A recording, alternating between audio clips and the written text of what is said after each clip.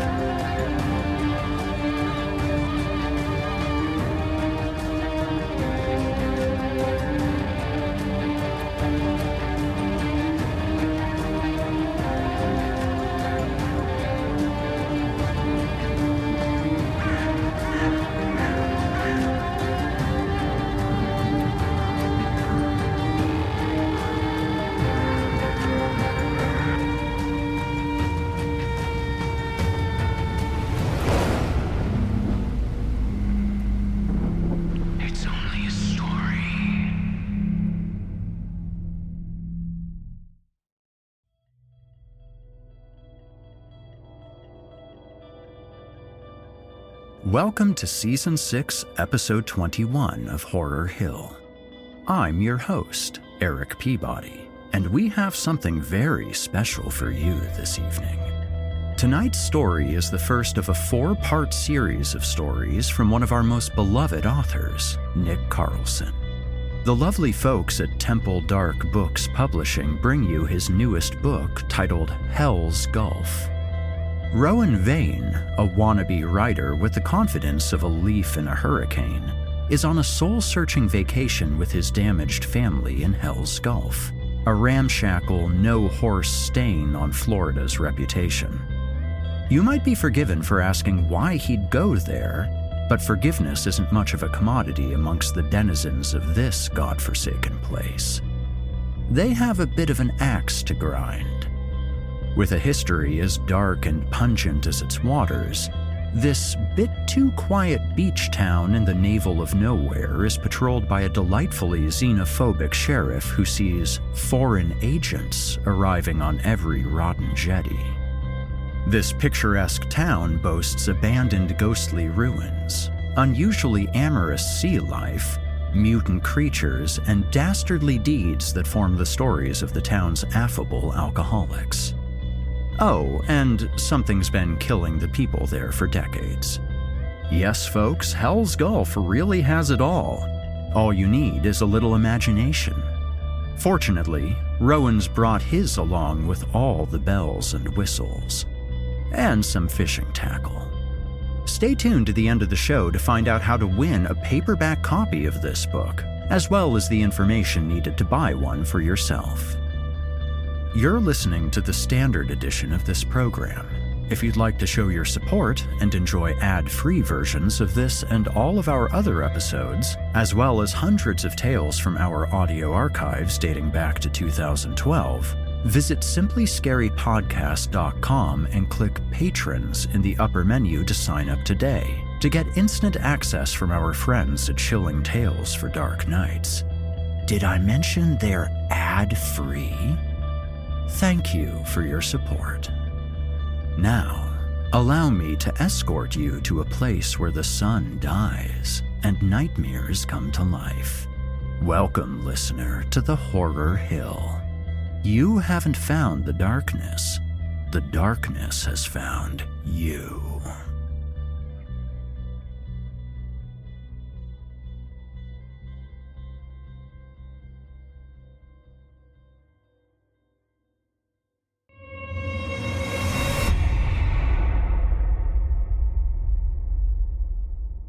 And now, from author Nick Carlson, I give you The Plague Ship.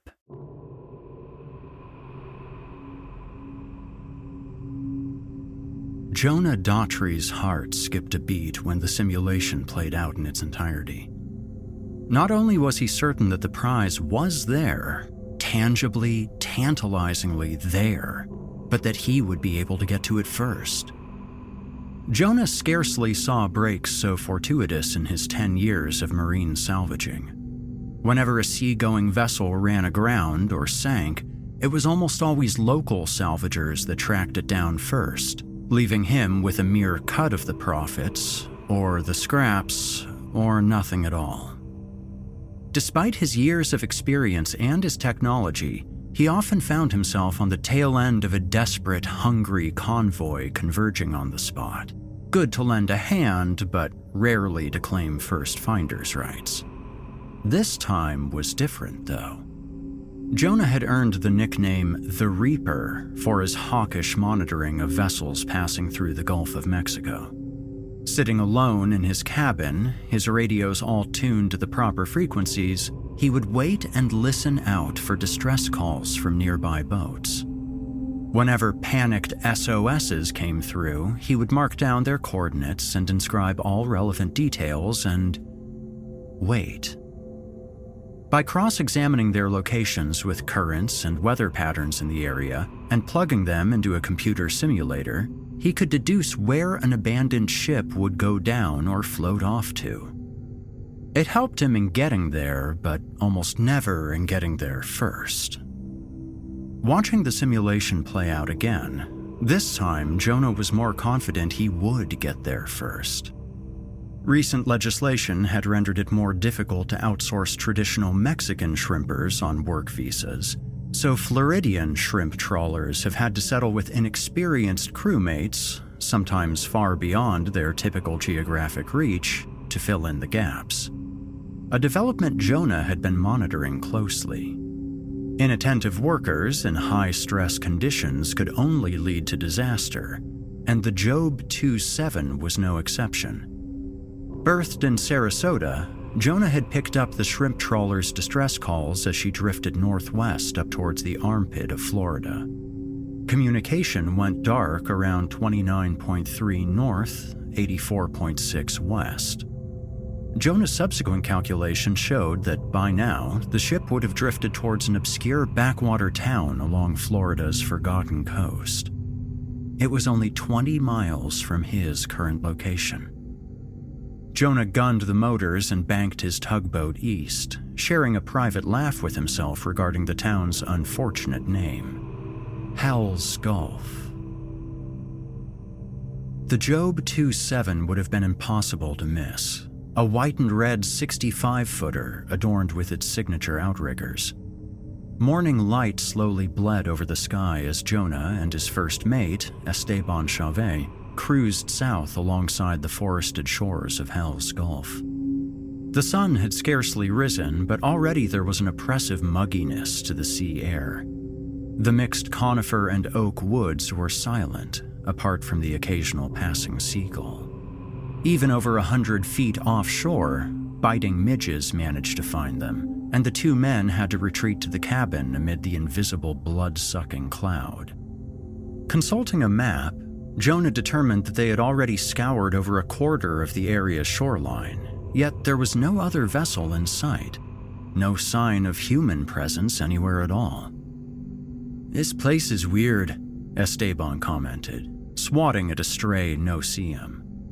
"Feels like we just sailed back to the Jurassic period." "Hell's Gulf is one of those unincorporated communities, I read," said Jonah, peering out at the horizon. "Got one hell of a reputation for itself, too. Killings, hate crimes, disappearances. You know, the works." "Christ," Esteban muttered, shaking his head. "Why don't they just carpet bomb the place?" Jonah shrugged. "Guess no one cares about a bunch of murderous hicks as long as they keep to themselves." Esteban opened his mouth to respond, but instead grimaced and resumed his vigil. The boat chugged along in silence until they found the trawler. "There!" Esteban announced, pointing to his left at the shoreline.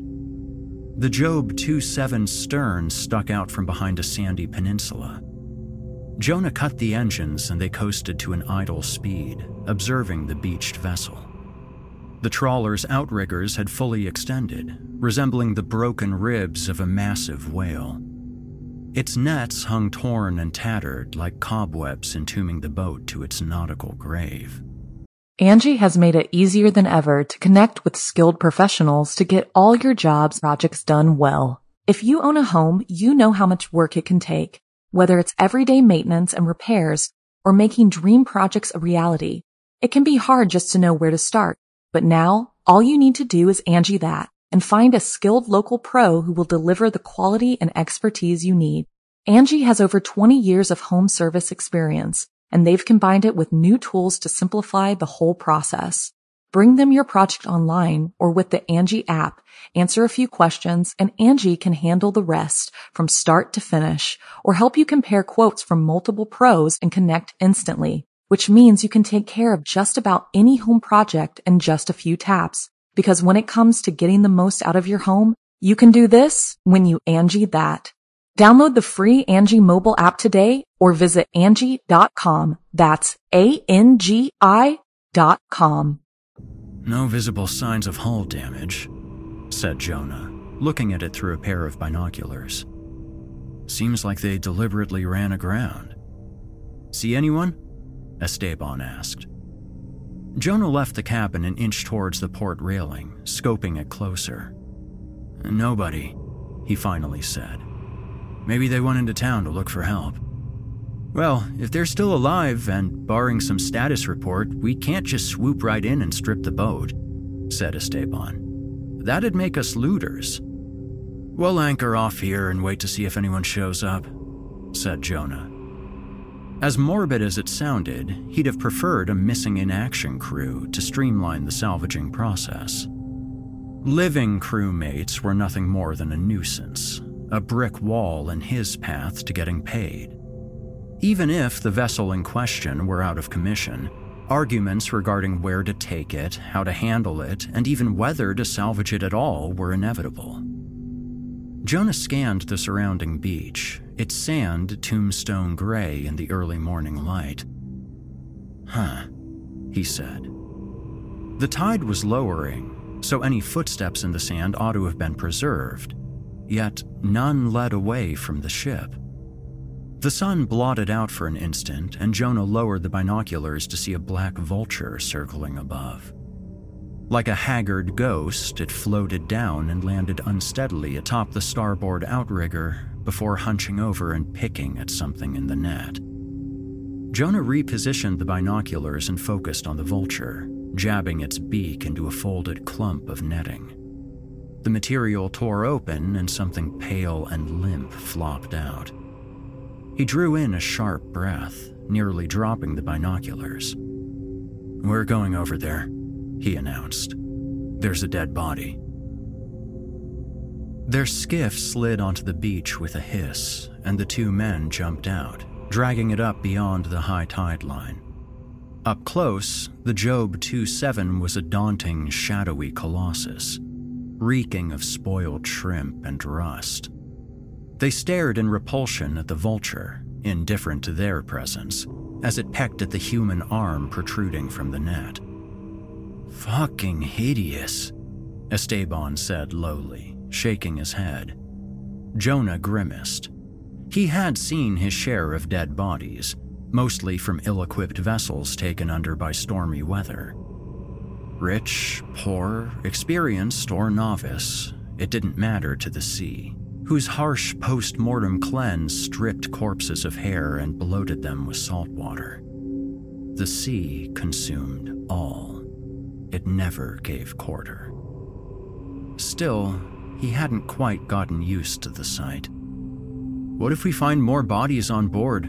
Esteban asked, covering his nose. "Well, wrap them in shrouds," Jonah answered. "We have to get up on deck first."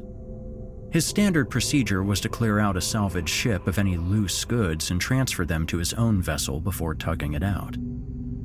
Loose ropes hung down from the port outrigger. He grabbed hold and rappelled up the side of the trawler. All that time in the army paid off, I guess, he thought. Thankfully, his first mate was no pushover physically either. Esteban rappelled up with him. Apart from the smell, the vessel was pristine. No indication of any trouble, anything that would have forced the crew to abandon ship. The presence of a body was another kink in the confounding equation. Were they attacked? Stricken down? Walking up towards the bow, they found their next body. The man had apparently perished gripping onto the railing, as if trying in vain to hoist himself back up. Jonah donned a pair of work gloves and approached. The corpse appeared unbroken, nothing to suggest he couldn't stand on his own. He reached over and grasped the man's sodden shoulder, turning him face up. "Shit!" he cursed, jumping away. The victim's nose and lips were charcoal black. 2 swollen lumps protruded in his neck, and his fingertips had similarly darkened. "Esteban," he called out. "They were afflicted with something." "Like a disease? Jesus!" Esteban sputtered, looking around. "I don't want them to infect me." "They won't infect you unless you stick a finger in their mouths and suck on it," said Jonah, turning his back on the body. "But be extremely careful if you see another body. They're biohazards now, not under our purview." "What disease could wipe out an entire crew at once like this?" Esteban asked, peering up at the vulture. "I don't know," Jonah replied. "Nor do I want to." He paced about the deck, wringing his hands and thinking. Despite the calm, the ship felt like a bomb primed to go off beneath his feet. No salvage before this had instilled such an uneasy air of mystery, or of imminent danger. "Let's make this quick," he decided. "Keep the gathering of goods to a minimum and let's focus on getting this thing winched up when the tide comes in. Continue scouring the deck, I'll head down below." Esteban nodded and hurried towards the stern. Jonah wrenched the cabin door open and found a hatch leading down below decks. There, the smell of shrimp was at its strongest. A few dim lamps mounted on the walls revealed a narrow corridor with 2 doors on each side, the fish hold at its far end. As he descended the steps, cockroaches scuttled away noisily, disappearing between doors or through cracks in the walls. "God," Jonah whispered, closing his eyes and bracing himself. "Just look through the doors. See if there's anything worth saving." He tried the first door on his left. It revealed rows of life jackets and ring buoys, nothing he felt a need to save. Jonah crossed the hall to the first door on the right. He opened it, took a glance inside, and immediately slammed it shut.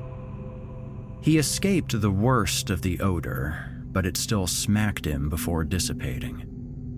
The room, what he presumed to be a latrine, had been crusted over with dried fluids, resulting in a vile miasma with a hint of antiseptic.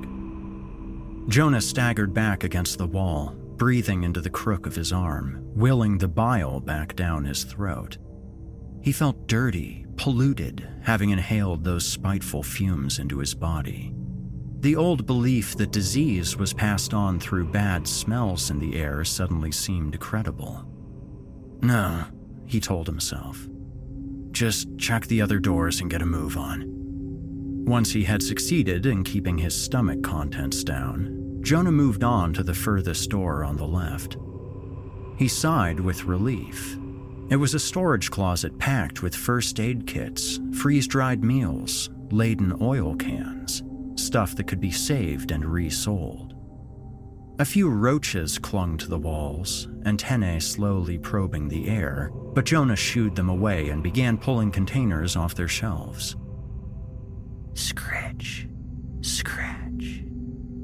He paused. It had been less of a sound and more of a feeling of a sound, of psychic sand trickling down the back of his neck. Scratch, scratch.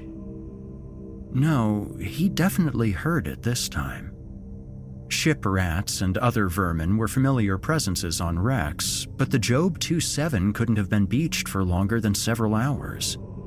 Could rats have made it their home in that short a span?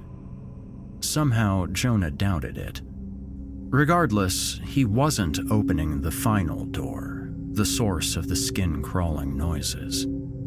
Pieces of the puzzle were starting to come together. No reason to intentionally let potential plague rats out into the open. He glanced at the door to the fish hold. There was equally no reason to venture into its putrid depths. He paused. Had it always been cracked open? He couldn't remember. He hadn't looked at it too closely upon his entering below decks. It wasn't protocol to leave the door to a fish hold ajar. There had to have been a reason. Someone strayed inside, or stored something deep within it. Jonah hesitated. Then, with a reluctant groan, inched towards the fish hold and peeked through the crack. The odor of rotten shrimp was a relentless assault, one that bitterly discolored the very air around him. Jonah procured a washcloth from his pocket and pressed it to his nose and mouth, pulling the door open and taking a step inside. It swung loosely on its hinges thanks to the trawler's angle. Darkness swallowed the fish hold's interior. Jonah pulled out his flashlight and switched it on. Discarded shrimp and fish littered the slippery floor, but otherwise the fish hold appeared empty. White insulated bins lined the side walls. It was only by tilting the light up did Jonah see the third body. He too had been ravaged by the swollen blackness.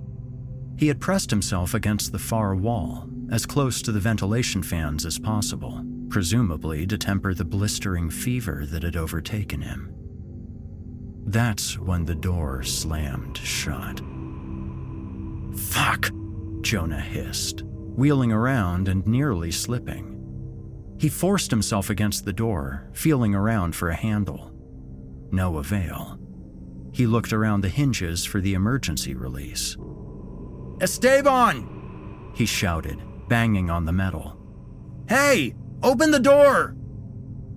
The bins behind him began to rattle. Jonah turned around again, the beam of light trembling in his hands as they bucked back and forth, as if rocked by a giant phantom hand. The lids exploded and shrimp poured out, much more than they should have feasibly held. A lava surge of slimy, reeking bodies, sliding over each other in a flowing heap, flooding the floor and rising quickly. Panicking, the smell piercing his nose, Jonah fumbled around until he found what he was looking for, a rubber button the size of his fist, and punched it. The fish hold door burst open and he fell out into the corridor on an encroaching wave of shrimp. Cold shells and hair-like feelers clung to his skin as he scrambled to get up, the taste of brine and death in his mouth, stinging his eyes. He lunged forward and pushed on the door. It jammed on a backlog of shrimp. Jonah forced it closed, crushing countless little bodies, their fleshy guts squeezing between the cracks, until the door clunked shut. He sprung to his feet, wiping shell fragments and shrimp juice off his front. He cursed, realizing he had dropped his flashlight somewhere amid the crustaceous deluge behind the door. "I'm done," he gasped. "Esteban!" he shouted up the corridor. "Forget the salvage! This vessel's fucked to high heaven! Ready the skiff and—" He froze. Instead of a set of stairs, the front end of the corridor simply ended with a solid, inert wall.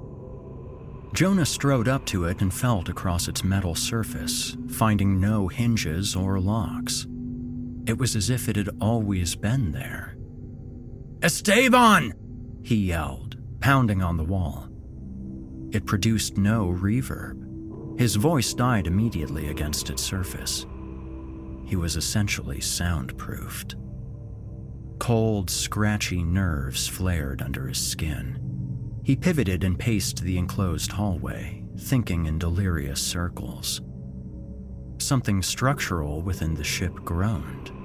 It was joined by the familiar sound of scratching.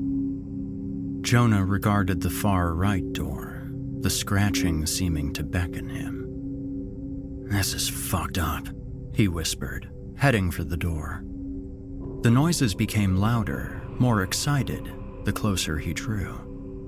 The instant his hand touched the handle, the scratching stopped. Jonah drew his tactical knife. He sighed before squeezing the handle and forcing it open. The sight before him nearly made him laugh, a desperate laugh of misery and rising apprehension. Beyond the door was a carbon copy of the same corridor, the same 4 rooms, 2 on each side, the entrance to a fish hold sitting at its end. "What is this?" Jonah lingered in the doorway, his vision tunneling. The dimensions were impossible. The duplicate corridor would have jutted from the trawler's starboard side. He took a tentative step forward. His reverberating footsteps didn't lie. It was all solid ground. Trembling, Jonah pushed forward and examined the doors. Life jackets and ring buoys, a horrific latrinal scene, a storage closet filled with things that could have been saved, and once again, across from that room, a door harboring the mysterious scratch, scratch. With less hesitation this time, Jonah opened it.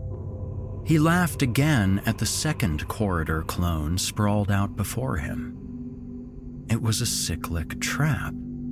One more like it and he'd go full circle, doomed to wander the ever-repeating lower decks of a plague ship until madness or dehydration took him down. "Think, man, think," he whispered, slumping against the doorframe. If he completed the square loop and popped out into the original corridor he had first ascended the stairs into, there'd truly be no turning back. He figured he had to preserve the integrity of his starting point if he wanted any chance of leaving himself a potential out. "Clues," Jonah muttered to himself. "There's gotta be something." The invisible scratching behind the one door had to hint at something. As much as he dreaded it, finding its source would be a change of pace, a step forward, if not a step in the right direction. "Every time I open that door, it just leads me back to the start of the corridor," he recalled, pacing again. "There's something I'm missing, another way to get through." Never in his life had he felt so small, so constricted and lost and confused, on the precipice of damnation if he made one misstep. He wondered what Esteban was up to, probably scouring the boat and shouting for him, wondering where the hell his boss wound up. Really, though, Jonah could have just used the company. He scowled. He wasn't truly alone in the lower deck. The poor, fevered sucker in the fish hold was the closest thing to a warm body he would find. He regarded the thick, insulated door at the end of the hallway. The smell of rotten shrimp in his clothes seemed to intensify, as if daring him to try it again. But in a morbid way, the corpse knew more about the Job 27 than Jonah did. If the trail had gone cold, it ought to have ended with him. Jonah migrated to the storage closet and quickly found what he wanted first. The new flashlight gave him some comfort. He knew what to expect now. In and out, just like last time. He squared up outside the fish hold.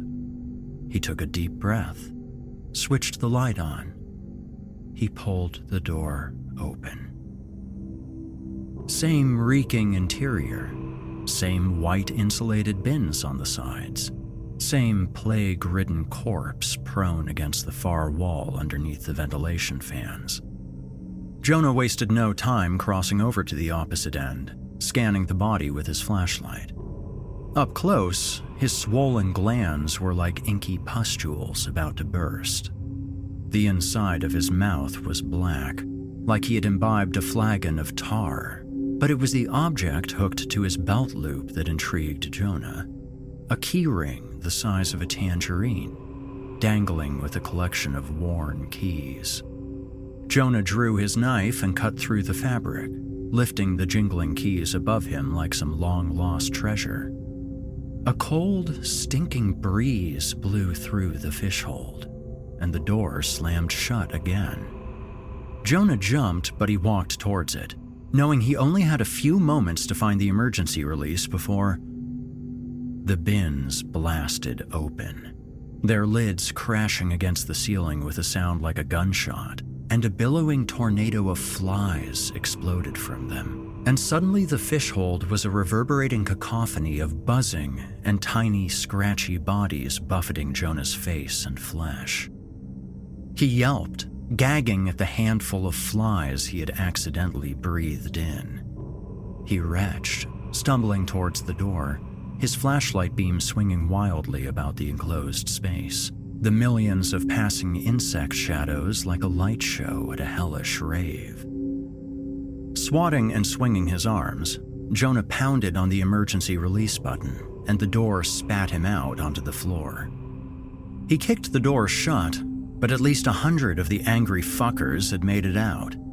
They scattered in a discombobulated mess, disseminating and filling the empty space inside the corridor. Jonah struggled onto all fours, gasping for breath, the keyring digging into his palm. Aside from the buzzing, there was a new sensation, one much closer to home, one infinitely more troubling. Before his eyes, tiny, red, itchy bumps swelled up on his wrists and forearms. He instantly knew their source, the realization coinciding with images of rats and ghost ships and plague doctors.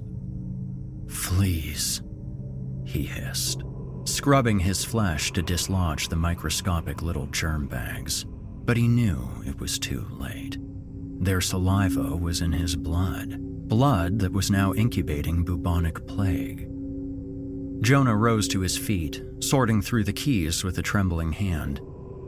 "Swear to Christ, if I get out of here, I'm getting an office job," he muttered. "But not before getting a fucking warehouse's worth of shots." He turned to the final door, fidgeting against the rising itchiness, the scratching noises becoming anxious. The third key he tried on the keyhole worked.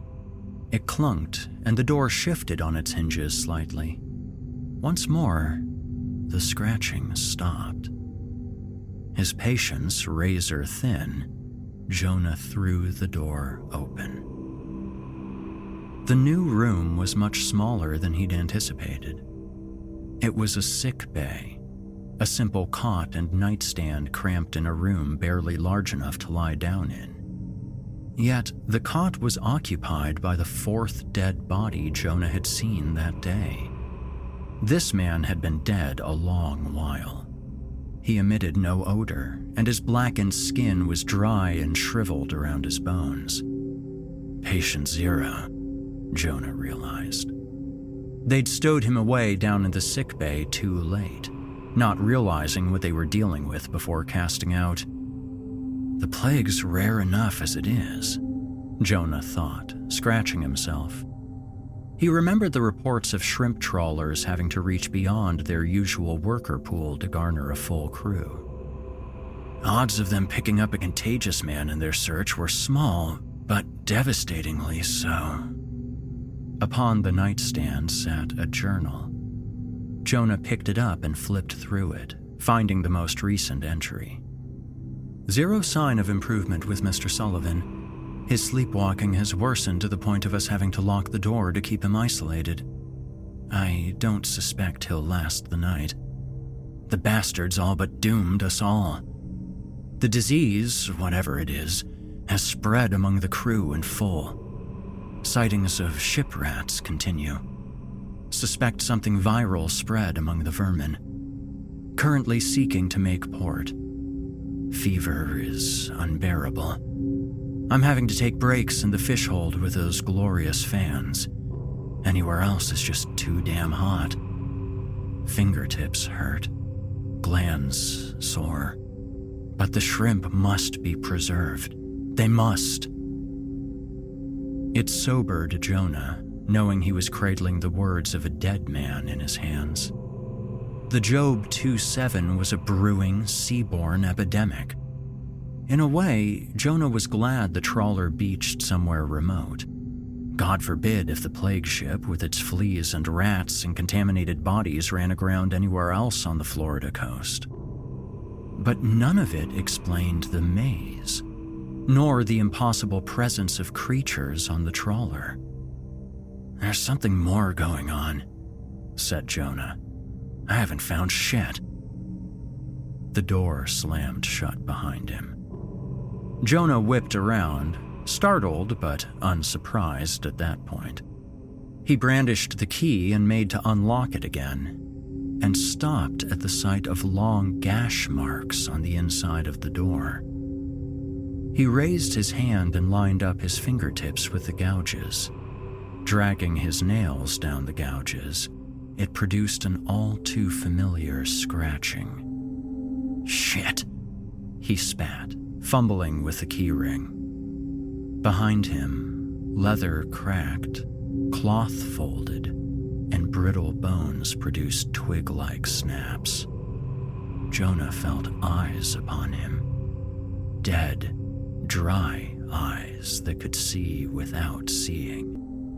Jonah turned his head, granting the aberration only the slimmest corner of his vision. But even those optic scraps still told him the corpse, patient zero, Mr. Sullivan, was sitting up in his cot. Jonah's hand blindly swam about the door for the handle. The hinges had disappeared. The frame was gone. Everything about it was gone. All that remained was a solid wall. Pity, the disembodied voice croaked, that you must share this space with us now. We hate that for you. Jonah pounded on the wall with painful despair, but his prison was a vacuum of solidity. Nothing was ever getting out again. They locked us in here to rot, it continued. This is all we knew. How long have you pushed through our prison, wondering if you would ever see the light of day again? Jonah could hear it smile. Now you know our agony. Delicious, is it not? Shut up, Jonah whispered, throwing his weight against the wall. Shut up. This is where your journey ends, it sneered, seeming to stand up. But don't think you have nothing left. We've been pining for something new." Gripped with dread, Jonah turned his head a bit more. The walking corpse was convulsing, its limbs spasming like an electrocuted frog. Its exposed flesh underneath its ragged clothes seemed to bulge. A dark cloud like a nanite swarm seemed to surround it. "Communion," it garbled, and Jonah suddenly realized it wasn't one voice talking, but hundreds. The body bloomed with dozens of black tumors that protruded up from the skin. The dark cloud intensified, spreading to fill the sickbay entirely, and the itchiness erupted on Jonah again as he knew the cloud was actually millions upon millions of flies. The tumors emerged entirely, cascading and crawling down the crumpling corpse, and he saw that they weren't tumors at all, but nightmare black ship rats. Whatever remained of patient zero, Mr. Sullivan, collapsed into a pathetic heap. The congregation of mangy rodents, surrounded by their miniature fog bank of fleas, stared up at Jonah with their beady eyes. "Partake," they said in chorus. "Communion. Partake." They converged. It was late afternoon by the time Esteban had gathered enough men from the nearby town of Hell's Gulf. The group of 24 or so had arrived with their own watercraft and equipment, eager to take a piece of the Job 27 for themselves. Esteban had made it clear that his primary concern was finding his boss, Jonah Daughtry, but 3 subsequent searches of the trawler, from the outriggers to the cabin to every room in the lower decks, confirmed the only other people on the ship had been her original crew, all dead for days at least. Those bodies were wrapped up in shrouds and shuttled off on the town sheriff's boat. As they milled through the ship like pillagers, Esteban sat by himself in a grim daze. Their skiff hadn't been launched away, and no footprints led away from the wreck, and he was 100% certain he hadn't seen Jonah emerge from the cabin. Over the next day, the Job 27 was slowly taken apart, her cargo salvaged and scrap metal torn away and shipped off. Esteban watched as the wreck became a rickety frame, then a pile of debris, and suddenly there was only a few bits of junk and a middling impression in the sand. Their work done, the townsfolk departed from the secluded beach, leaving Esteban with nothing but dark thoughts and half-memories. He tossed a seashell into the waves and meandered towards the skiff. He hadn't the scantest idea where he would go next, but wherever that was, he prayed it wouldn't be where Jonah was.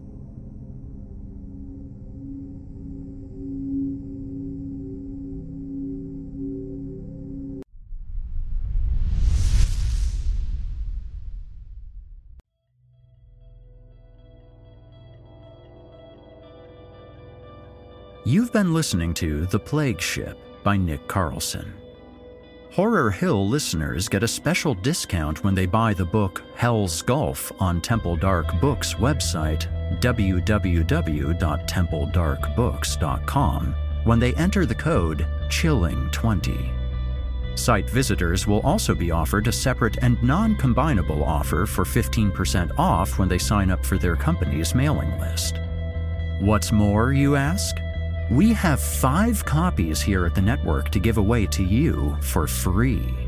You heard me, free. Just send a quick email to Natalie at chillingtalesfordarknights.com with the words Hell's Gulf, that's GULF, in the subject title line, and state your interest in the body of the email. Winners will be chosen and responded to the morning of August 9th by 9 a.m. EST. For everyone else, Hell's Gulf will be officially available for sale starting August 6, 2022, and first copies will launch at Dublin Comic-Con on the same day. That's right, folks. Temple Dark Books is an indie press based in Ireland that specializes in science fiction, fantasy, horror, and historical fiction. More or less anything you might want. Thank you so much for tuning in this evening. I'm your host, Eric Peabody, and I'll see you right here at this time next week for more terrifying tales, sinister stories, and frightening fables. All that good stuff. If you enjoyed what you heard on today's program, please take a moment to stop by our iTunes page, or wherever else you listen to your favorite podcasts, and leave us a 5-star review and a kind word. It makes a huge difference and would mean a lot to me. If you'd like to hear a premium, ad-free edition of tonight's and all of our other episodes, visit simplyscarypodcast.com today and click the Patrons link in the menu at the top of the screen. You'll find yourself at chillingtalesfordarknights.com, where you can become a patron for as little as $5 per month and get access to our entire audio archive dating back to 2012, including past episodes of this program, all of our other shows, and hundreds of standalone releases, all of them ad-free and available to download or stream. Thanks so much for your time and for giving our sponsors a try today. When you support our sponsors, you help support this show, and that means a lot to me.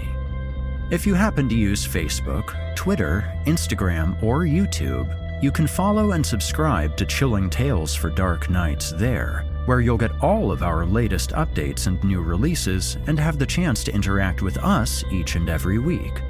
You'll find me personally on Facebook, Twitter, and YouTube, username Viking Guitar, and also on Instagram as Viking Guitar Productions. Until next week, listener, when we meet up once again atop the horror hill for yet another dance with darkness, I bid you good night. Sleep tight, listener, and whatever you do, if you hear scratching at your door, don't open it. The darkness may have found you, but it's up to you to let it in.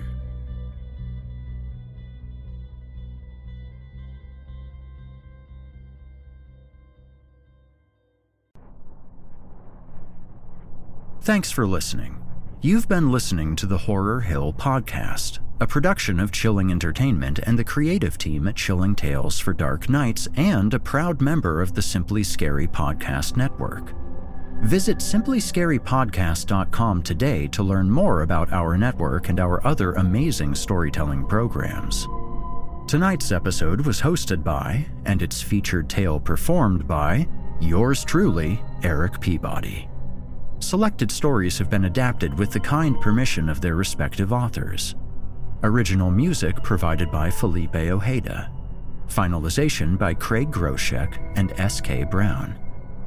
Got a terrifying tale of your own that you'd like performed? I do take submissions. Email it to us today at submissions@simplyscarypodcast.com to have your work considered for future production. If you enjoyed what you heard on tonight's program and are joining us on your favorite podcast app, please subscribe to us to make sure that you never miss an episode, and leave us a 5-star review and a kind word. Your feedback means a lot to me. You can also follow Chilling Tales for Dark Nights and yours truly on social media to connect anytime and get the latest updates on this and our other programs. If you're listening on the Chilling Tales for Dark Nights YouTube channel, do us a favor and hit the subscribe button and the bell notification icon as well to get more spooky tales from me and the crew and another episode of this program each and every week. And don't forget to hit the thumbs up button to let us know how we're doing and leave a kind comment. Lastly, don't forget to visit us at chillingtalesfordarknights.com and consider supporting the team by becoming a patron. In addition to helping us out, you will get exclusive access to our audio archives and ad-free downloads of all your favorite stories, including those you've heard on this program. As for me, you can hear more of my work on the Chilling Tales for Dark Nights podcast. However, I will be back next week with more terrifying tales to keep you up all night. If darkness is what you're after, listener, your search is over. Yet, let it be known, you haven't found the darkness. The darkness has found you. Angie has made it easier than ever to connect with skilled professionals to get all your jobs projects done well. If you own a home, you know how much work it can take, whether it's everyday maintenance and repairs or making dream projects a reality. It can be hard just to know where to start, but now all you need to do is Angie that and find a skilled local pro who will deliver the quality and expertise you need. Angie has over 20 years of home service experience, and they've combined it with new tools to simplify the whole process. Bring them your project online or with the Angie app, answer a few questions, and Angie can handle the rest from start to finish, or help you compare quotes from multiple pros and connect instantly, which means you can take care of just about any home project in just a few taps. Because when it comes to getting the most out of your home, you can do this when you Angie that. Download the free Angie mobile app today or visit Angie.com. That's ANGI.com.